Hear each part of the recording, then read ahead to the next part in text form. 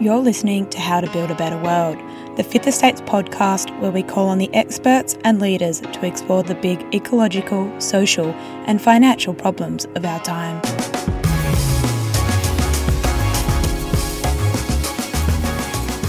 On the podcast this week, Tina Perenotto, our managing editor, was joined by Tim Hollow, the executive director of the Green Institute, in a deeply thoughtful conversation full of insights about the nature of the current political climate. Tim's background is fascinating. He was a political advisor to Christine Milne during the highly volatile Gillard Rudd years, which arguably had the biggest impact on the climate agenda in Australia so far. He's also had a background in environmental activism, with many insights gained from his training in law and the intriguing field of political theatre, where he learned about some of our most deeply ingrained human traits. Among those is that when it comes to politics, we humans activate the most primitive parts of our brains, the part that works on our fight or flight responses. Now that goes a long way to explain some of the choices we make at the polling booths. Tim has also spent a lot of time thinking about democracy and why it's crumbling. He says deliberately obscuring reality in pursuit of self-interest can be truly frightening, and it's happening a bit, but there are remedies. He's a great believer in the power of trust and close communication with the people closest to us, our community. He also has deep respect for the idea of political ecology, which challenges the political theory dominant over the last 100 years that sees humans as separate from the natural world and each other. Although Darwinism has led us to believe that competition is the key to a species' success, cooperation has been proven to be just as powerful.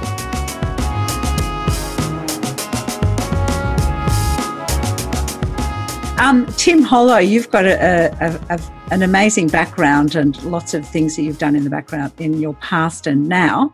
I'd just like to welcome you to our podcast for the Fifth Estate called How to Build a Better World. So thank you for joining.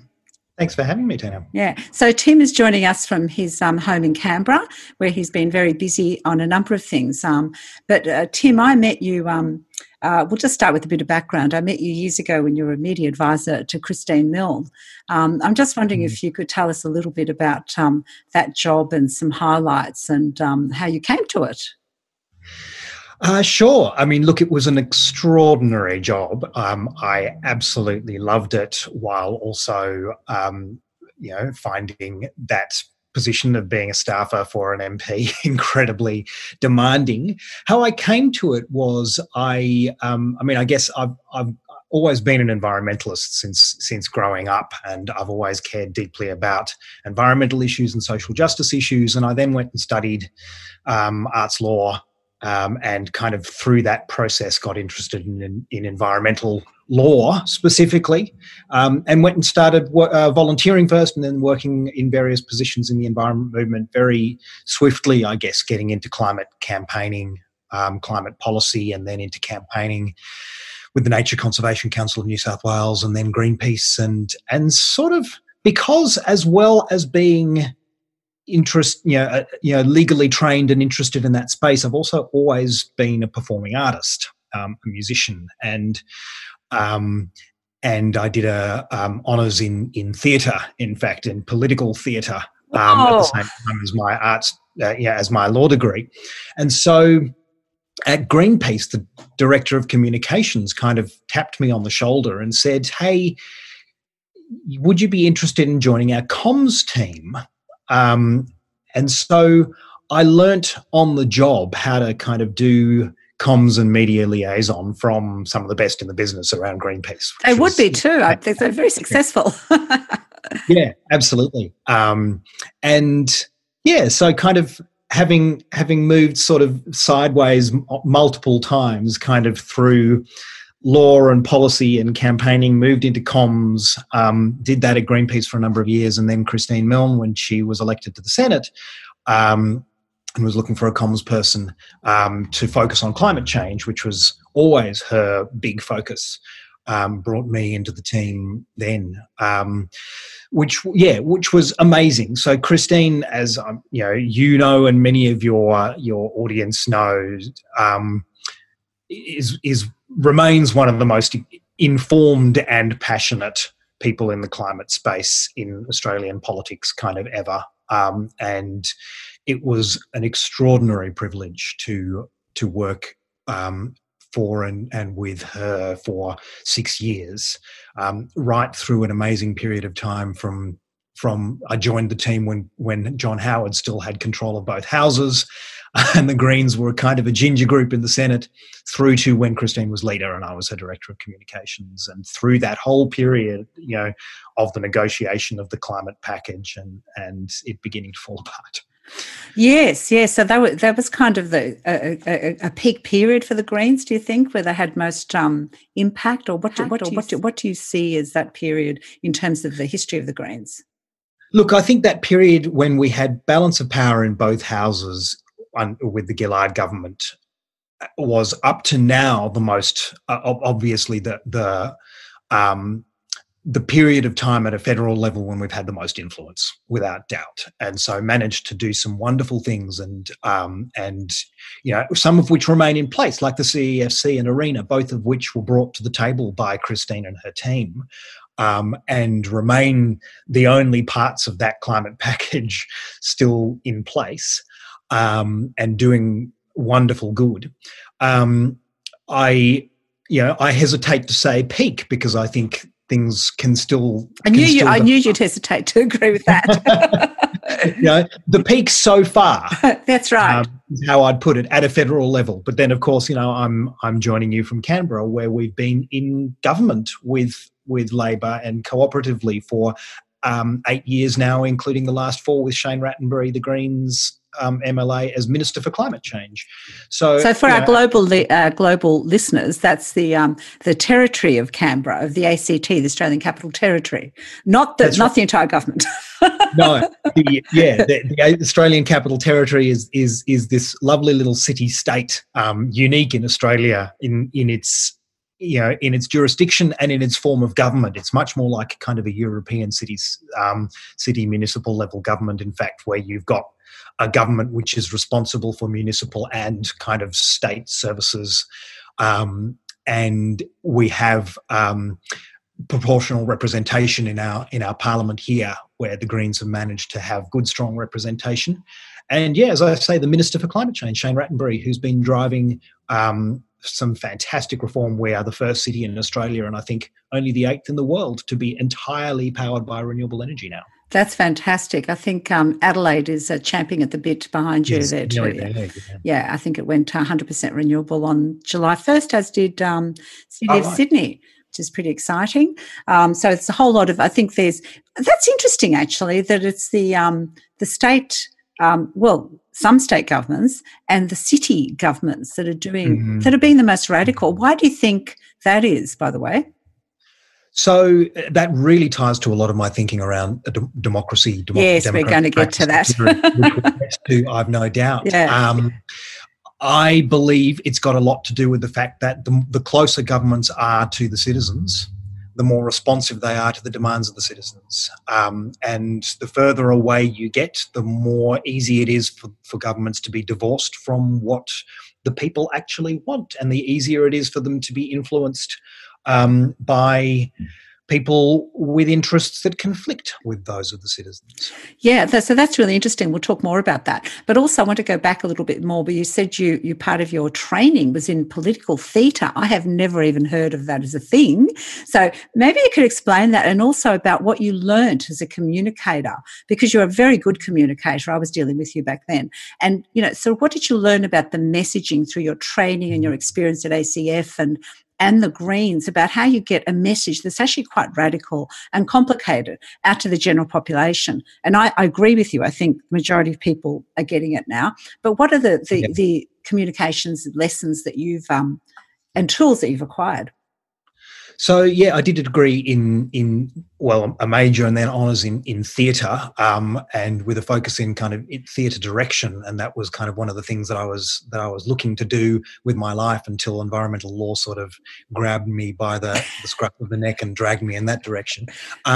What I mean by political theatre is that there's always been through the history of the arts in general, the arts have always been grappling with the state of the world as it is, reflecting that, but also challenging that. And one of the most famous kind of political theatre practitioners, Bertolt Brecht, wrote that the arts aren't just a mirror to reflect reality, but a hammer with which to shape it. Whoa.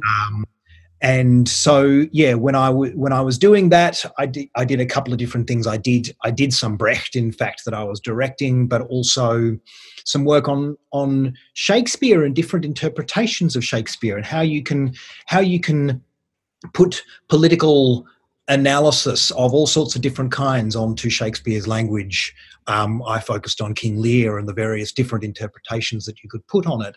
And I guess what I learnt through that process very, very much is that communicating with people is primarily about storytelling. Wow. And storytelling is by far the most powerful way to change people's minds, because it's a way that takes you out of the world you're currently in and gives you a window into a different world. So I think the thing that I learned really strongly through that process is that political communication is primarily about storytelling. And communication generally, really, the best way of communicating is through storytelling. That's why we gossip. That's why we sit and we chat about things and we tell stories about our lives. And so often people consider political communication to be about distributing facts, basically, and saying this is why my set of facts are correct and your set of facts are wrong. And there's a hell of a lot of neurological and psychological research over many years now that actually demonstrates that that's very counterproductive, actually. That in fact, if somebody has a particular opinion and you try to use facts to change their mind about that opinion, usually it backfires. Usually it makes them hold that opinion more strongly than they otherwise would have. And storytelling is a completely different way of doing things. Storytelling is about saying, here is a different way of understanding the world. Well, let's take you out of your life as it is now and present somebody else's life, a different way of thinking about the world. And it really shifts frames dramatically. It shifts perspectives. And so storytelling is by far the most powerful way to change opinions.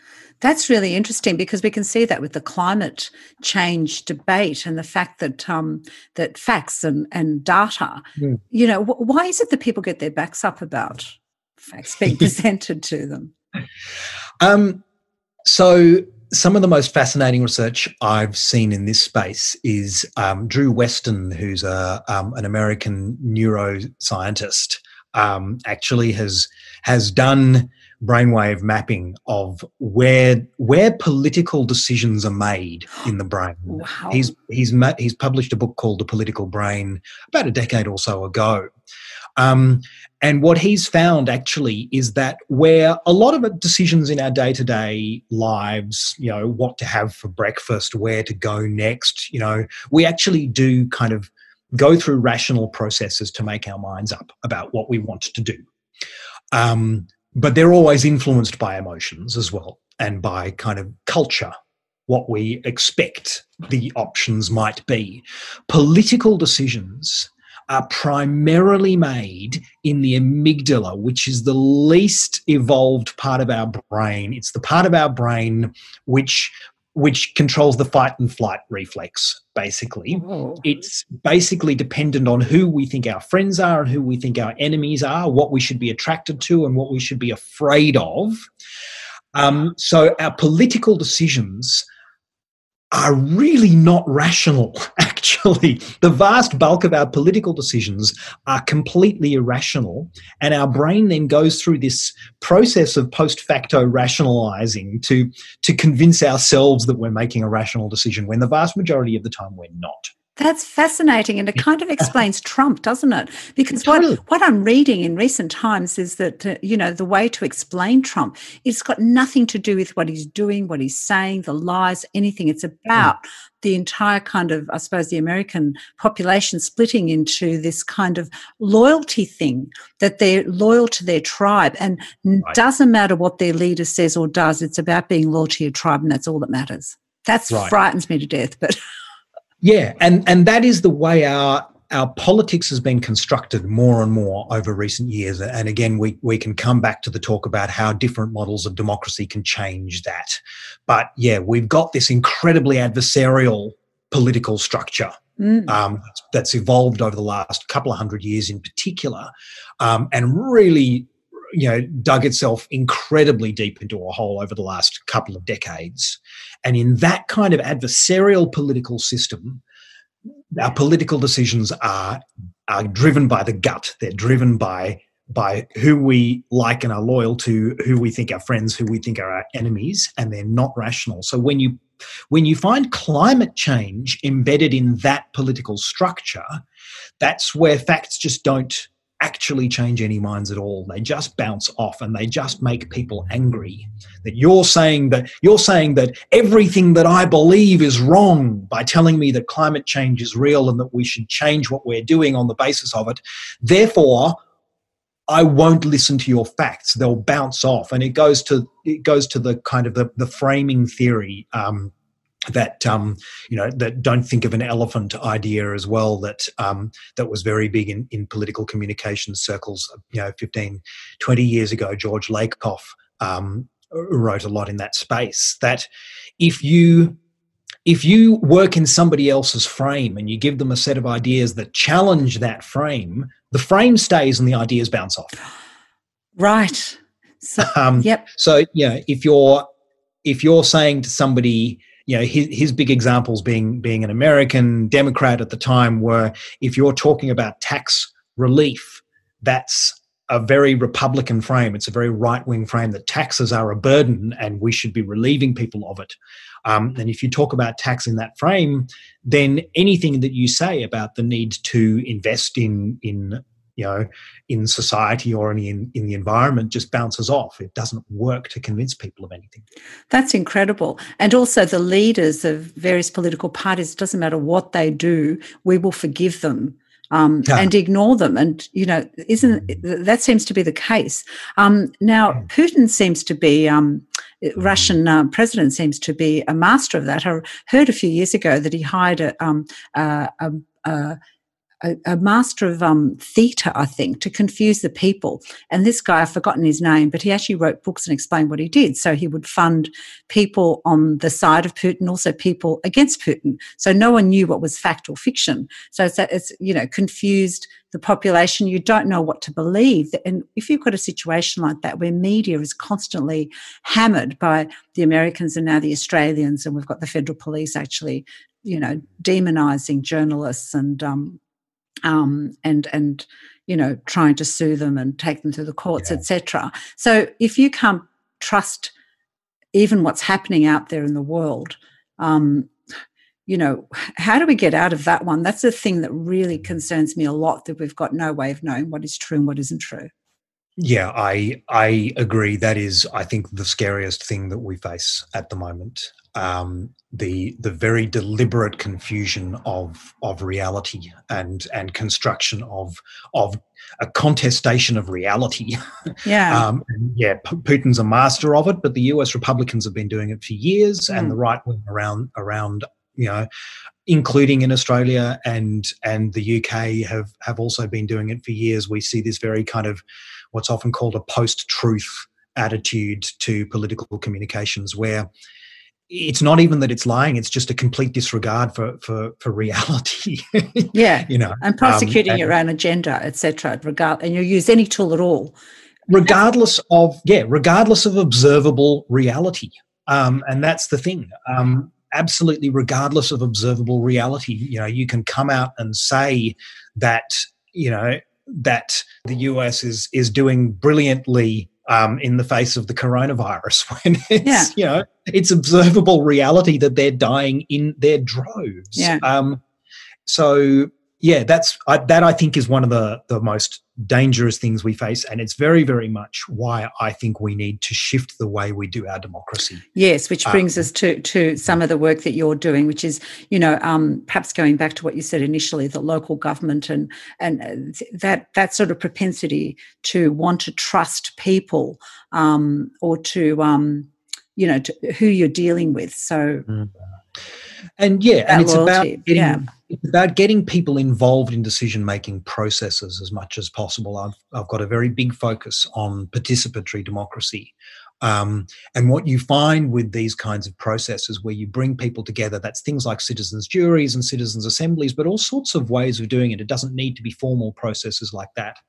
But, it comes back to that question of storytelling as politics as opposed to an adversarial battle. When you make politics about an adversarial battle between two forces, it makes it about power, it makes it about domination, and you want to win and you want to defeat the other one utterly.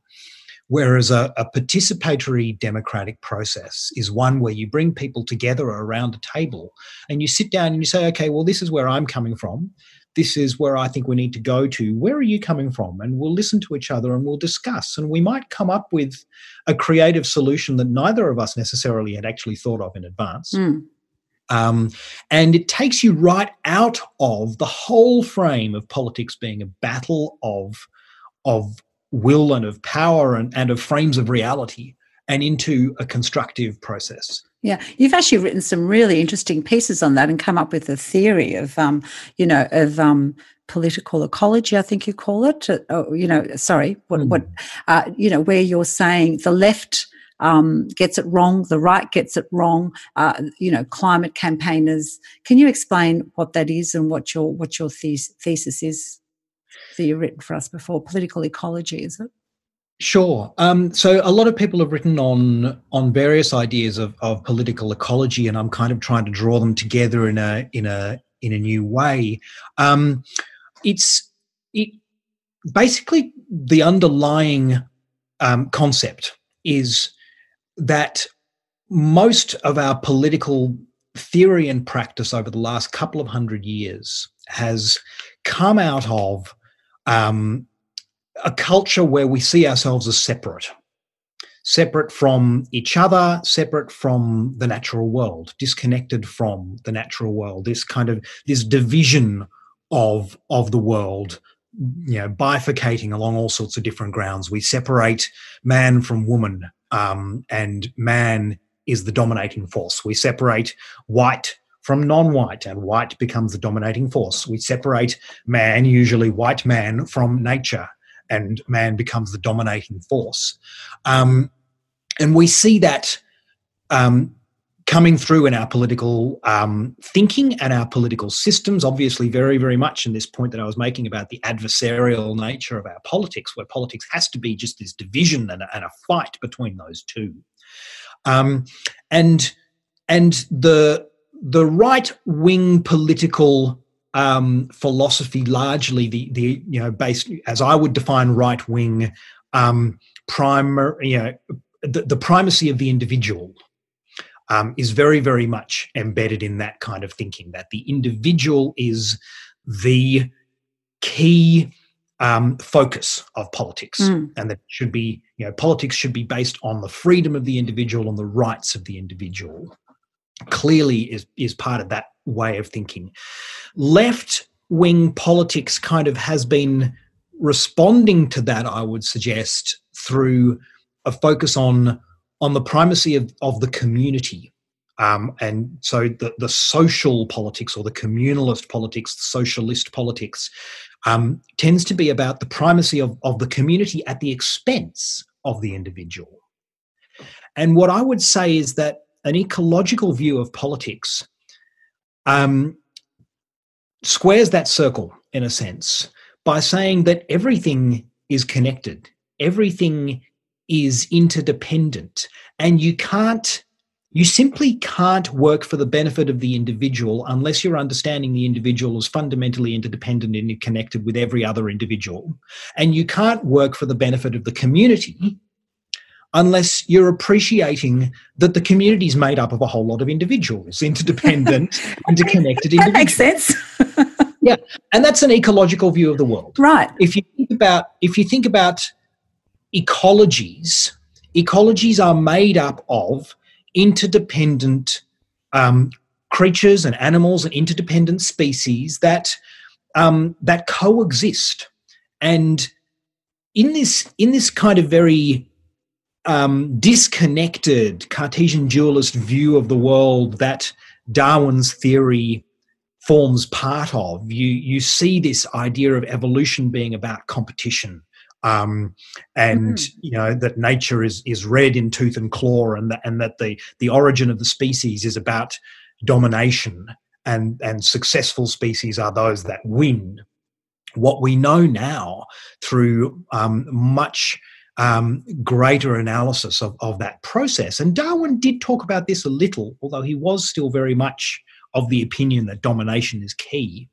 What we know now is that evolution is a process that is equally importantly about cooperation as it is about competition. There is, of course, a process of competition that goes on and kind of niche building within ecosystems and things like that. But evolution is fundamentally also driven by cooperation. Yes, well, we've had some fantastic documentaries on TV, that I've seen about trees and the incredible connectivity that they've got under the ground through all sorts of spores and roots and systems, and how interconnected other creatures are and insects, etc. So that's fascinating. But how do we bring that back to changing our political circumstances? And what do you think about 2020? Like, this year has been extraordinary. We've had the bushfires, which I think, the whole world was watching Australia on fire. It seemed like the whole of Australia was on fire. I think the size of 2 Tasmanias, someone told me the other day, that were burned to a crisp. And then you've got COVID, which has shocked us into some kind of social, so there's an environmental shock, a social shock, and the next one I'm hoping is an economic one. But how do you see this year? Will it teach us some lessons? What about your ideas about participatory democracy to grasp the opportunities here? Yeah. Look, obviously 2020 is a historical turning point. Where we turn on the basis of it is still deeply contested, I would say. And it's going to be contested for quite some time to come, probably for quite a number of years. What I would say is that I think what 2020 has thrown at us gives us the chance to really embrace this story of interconnection and interdependence like never before. Yes. On all levels. The bushfires was such an obvious one for me, and I had so many conversations with people, particularly living in a place like Canberra, where our city was choking in smoke for 2 months on end. We had little windows where during the day sometimes there'd be a bit of clear air, but then the wind would change direction and the city would just be choking in literally the worst quality air in the world, 100 times worse than what is considered by the WHO to be safe levels of particulate matter.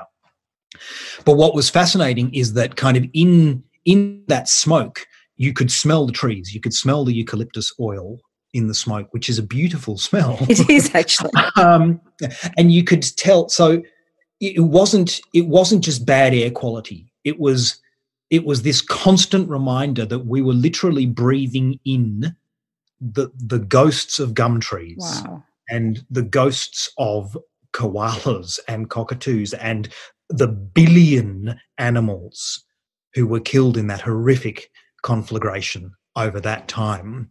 The idea that you could have lived through that and not really deeply understand the fundamental interdependence of all things and the fact that we are part of the natural world, we're connected to the natural world, we are completely reliant on the health of the natural world. The idea that we could separate ourselves from the natural world and live without it is as ridiculous as the idea that we could separate ourselves from our own lungs and live without them. Yeah. So I think there were a hell of a lot of people who kind of lived through that, and light bulbs went off in their mind, not just about the reality of climate change and the seriousness and urgency of climate change, but about that fundamental point of interdependence. And through that process as well, we had a government, a federal government, that was completely missing in action. And so communities started stepping up and doing stuff. People themselves Interesting. started doing things, looking after each other, opening their homes to people who'd lost their homes, cooking and taking food around to people who were who might have lost their homes, or the fireys who are fighting on the front lines. Mm. People getting together to knit little woolen booties and socks for koalas with burnt paws, and people were just coming together like never before. And then within weeks, we had the pandemic. Mm.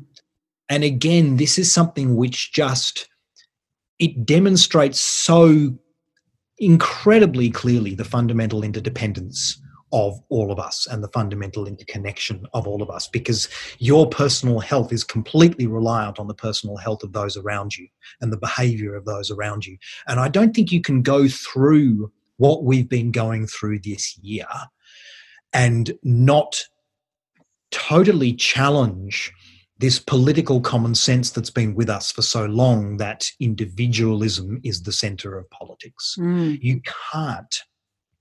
But at the same time, what's happening is that you've got those in power grabbing hold of the reins of power more firmly than ever before. And you see that really obviously in some of the more authoritarian stuff that's going on around the world, but also very much here in Australia. You mentioned before the government attacks on journalists.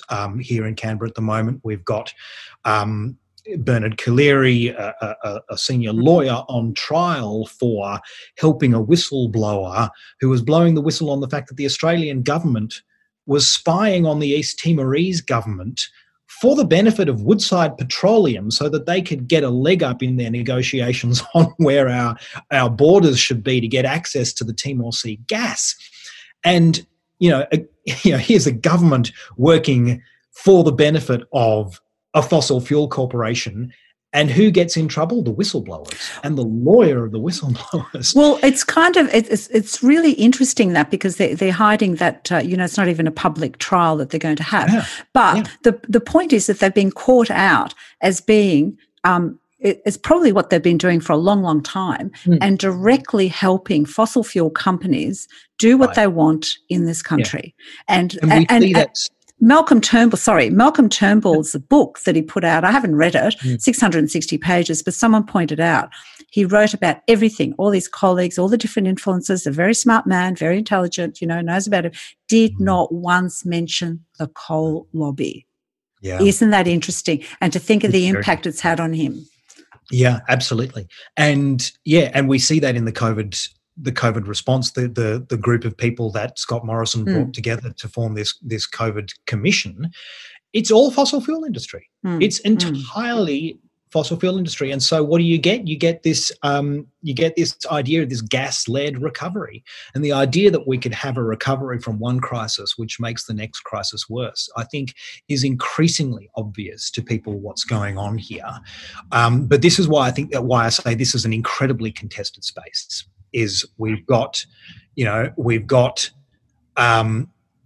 the population at large waking up and realising what's going on and understanding interconnection, and you've got those in power grabbing hold of that power ever more firmly, and part of the way they're doing that, as you say, is through contesting the nature of reality and just confusing people. Well, it is, but there's something else going on too, and that's the people themselves, like you're saying, they're waking up, and you've got this incredible shift away from fossil fuels. When the energy roadmap came out and they said gas was central to it, went around asking people in the built environment, what do you think about that? They said, no one's interested. We're not doing it. We're all moving away from gas. AGL has actually come out and tied its executives' bonuses to climate action. I have heard, by the way, not checked this, but heard that they're not putting in gas connections into new homes. AGL is not, because it's obviously a wasted investment. They can see people won't be using them in the future. So why would you invest in,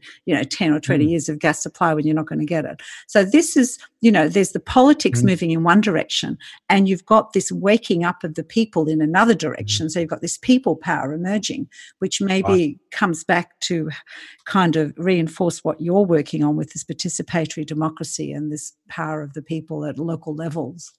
Absolutely. The big challenge in that space. So yeah, I'm a firm believer that getting people kind of together to talk about these ideas and just to talk about kind of placemaking and what to do, like, getting democracy out of the idea that it's just something that we do every few years to come and vote, and into the idea that it's actually about how we come together to determine our collective future. It can be, democracy can be folks on a street coming together to do a little community garden, or a little transport cooperative, walking school buses, or the mutual aid stuff that's sprung up in the face of the pandemic, where people are letterboxing their neighbours and saying, hey, do you want me to go and collect your shopping for you, or your prescriptions or whatever. That's democracy.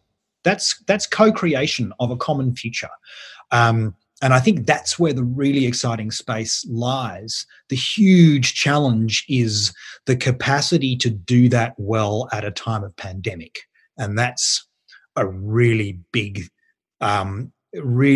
challenge, I think.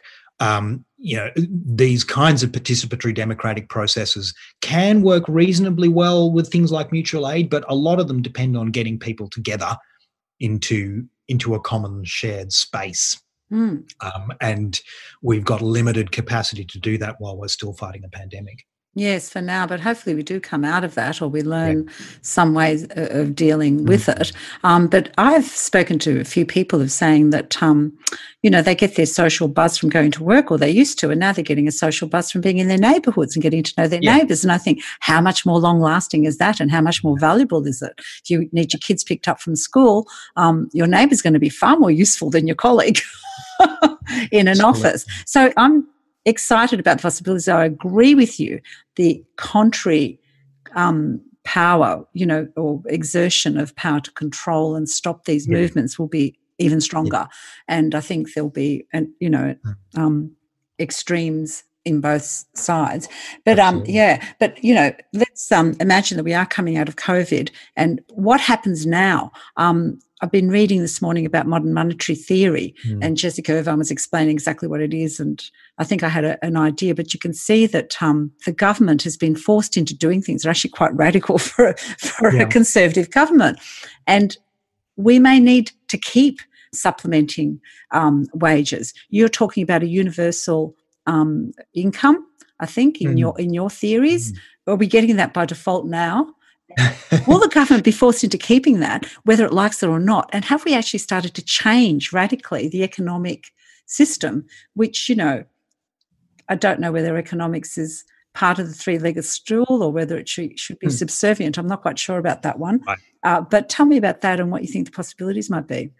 So, look, I think there's been tremendous change in that space, although nowhere near far enough. The key shift, I think, that the government made as the economic impact of the COVID shutdown arrived was not what a lot of people have been talking about, which has been the doubling of the rate, although that's been hugely, hugely important and beneficial.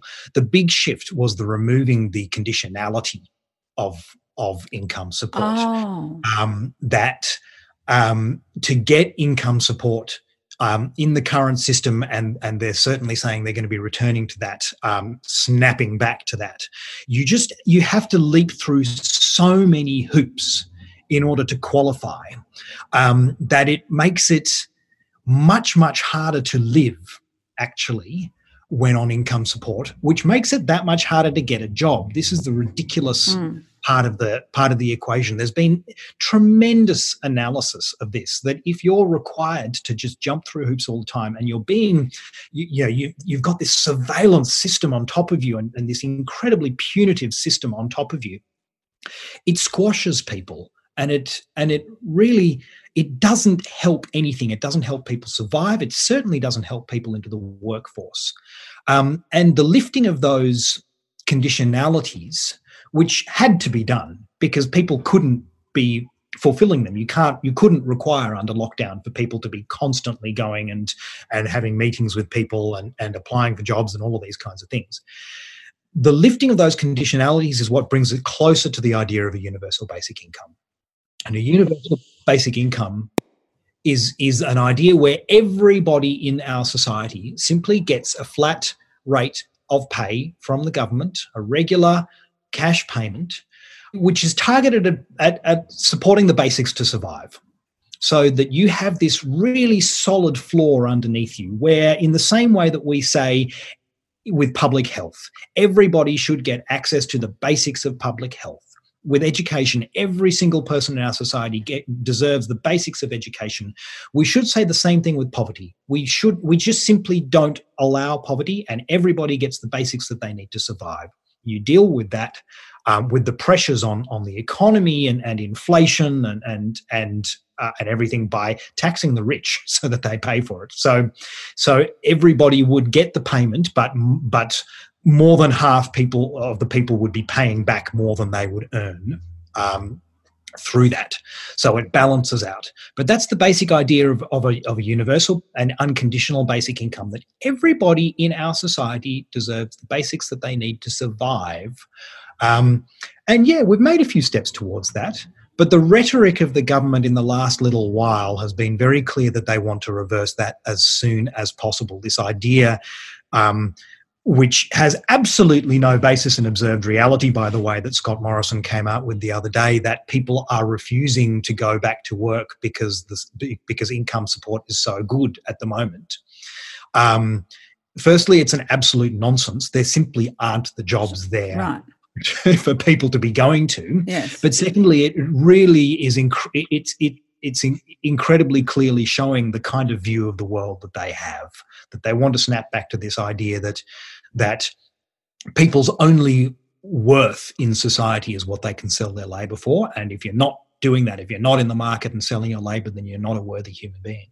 Well, I think the RBA is encouraging the government to keep up its support for the economy, because if it does take away JobKeeper or JobSeeker, job seeker they might feel more mean about, but the things could fall even further. And I think people are now starting to understand that if people, the ones that are going to spend the money and keep the economy going are those on the lowest income, because they will spend everything they get, whereas giving tax cuts to the rich means that they shove the money away somewhere.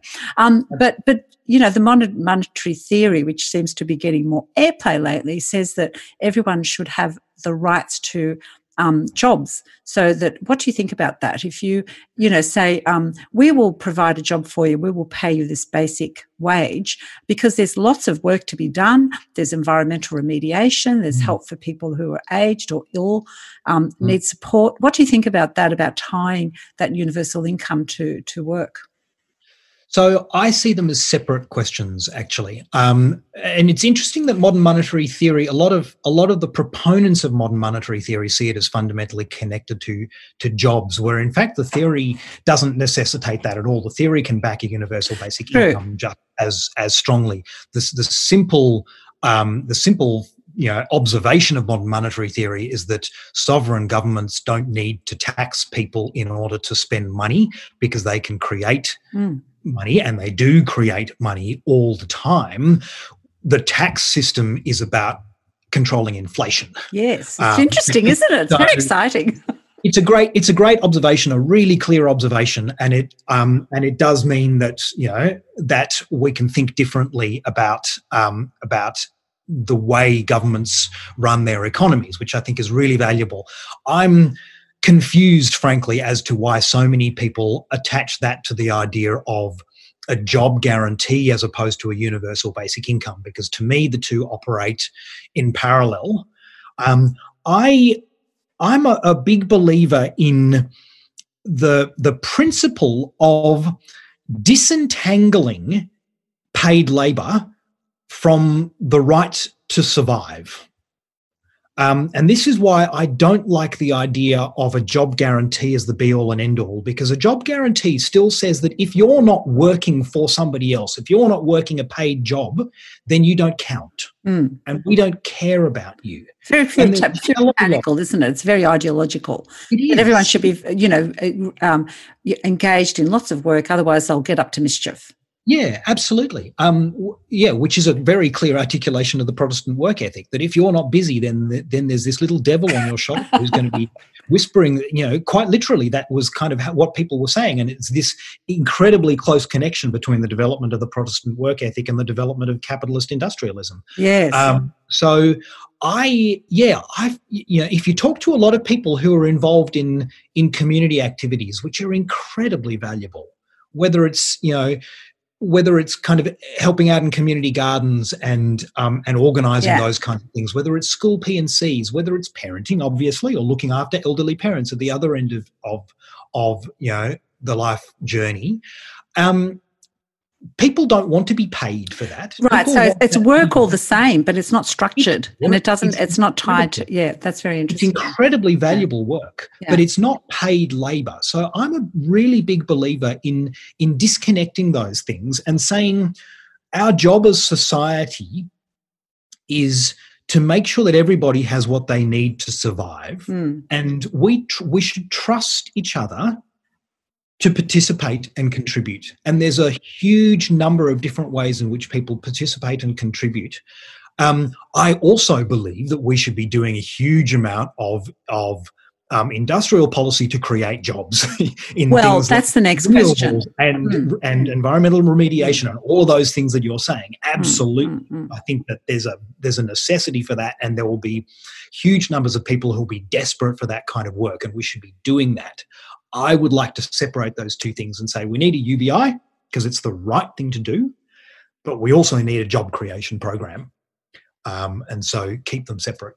Right. And so that's got something to do with the dignity of people, I think, from what you're saying, that people choose to do, work in the community, but because it's voluntary, it allows them that a more creative attitude. But the other thing is that jobs, as mechanisation and computers and IT gets more sophisticated, the fear is we will have fewer jobs, and that people do like to feel part of society and to engage. And do you think in renewables and what we've got, the challenges ahead of us on climate is enough to pick up the jobs that we will lose from technology? I think there are if we share them better. And it's interesting that the automation revolution is seen as a threat, as a fear. If you go back 100 years, John Maynard Keynes was saying 100 years ago that by now, by the 2020s or 2030, automation would have made it possible for everybody to be working 15-hour weeks. Yes, and we'd have much more leisure time in our lives. And thinking about the comment that you made earlier in terms of where people are finding their connections and their meaning in life in their communities instead of in the workplace, I think that actually we should be really aiming towards a situation where we're less controlled by our work lives, and those who control the levers of our work should have less control over our lives. And we can work less and participate more, which gives us more time to participate in democracy as well, of course. And this is one of the things that links us back to that point, is that our system is constructed to keep us so damn busy that we just put up and shut up and deal with, it's so often when I'm having conversations with people, if I'm door knocking, for instance, or out on a stall and chatting to people about politics, people will say, well, I care a lot about this, but I simply don't have time in my life to do anything about it. We've lost our time, haven't we? Yeah. I feel like it's being stolen from us on a daily basis, and things getting faster and faster. And just even going through your emails every day, someone read a beautiful article about that, saying, that is actually stealing my time. Yeah, that is a value.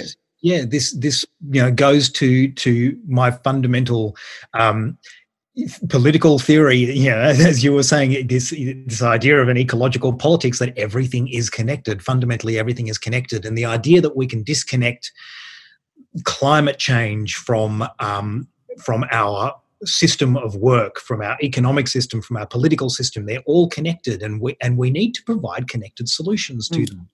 And a UBI can do all sorts of things. It's only one part of the puzzle. It's not a silver bullet, but it's one part of the puzzle that can help people implement climate solutions in their local communities, help people get more involved in democracy, which will lead to better democratic outcomes and more likely stronger climate action. It'll shift the economic basis of our systems and enable people to get out of not just fossil fuel sectors and find their way into other work, but reduce the amount that they commute, for instance, which will reduce pollution. And all of these things are really closely interconnected. Yeah. So these are all good, positive things. But our future is looking like the people who want to steal our time and control our thoughts are getting more and more powerful. And they have massive technology and surveillance opportunities over us, as perceived in, the Chinese social, what do they call it, a social point system, where if you misbehave, go to a demonstration, they know who you are, you will not be allowed to have a mortgage, you won't be allowed to travel, etc., etc. So in terms of where we could be going and all these positive trends and where the power is to stop us, what do you fear the most and how can we overcome that? I fear the centralisation of power.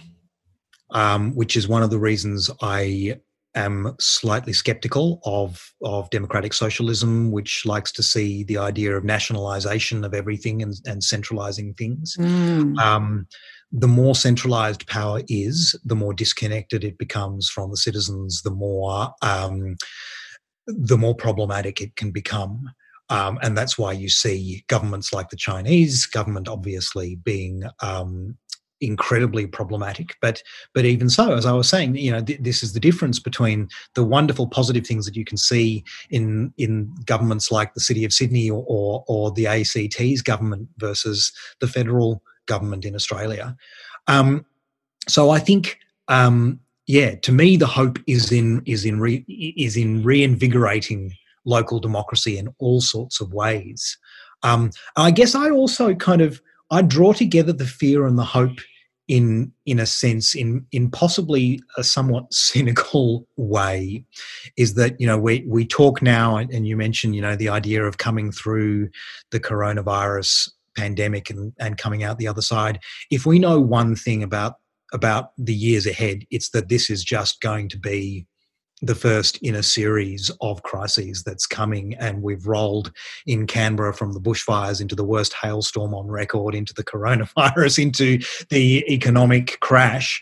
Things are changing, and there's going to be crisis after crisis after crisis rolling through, particularly as the climate judders and shakes its way out of this balance into whatever comes next, and as our constant attacks on biodiversity trigger even more problems. We are headed for some form of collapse. What form that collapse takes, I think, is our choice. But the idea that we could somehow avoid some level of economic, political and civilizational collapse in the decades ahead, I think, is a pipe dream. Things are changing dramatically. But I take hope from the idea that as those systems collapse, what's going to collapse first and most strongly is some of those systems of centralized power, because the centre cannot hold, as William Butler Yeats said 100 years ago, the centre cannot hold when things get difficult. We will localise. We will naturally relocalise. And I see that so clearly in the way that the federal government just vacated the field during the bushfires, and local communities started just cropping up and doing stuff and helping survive.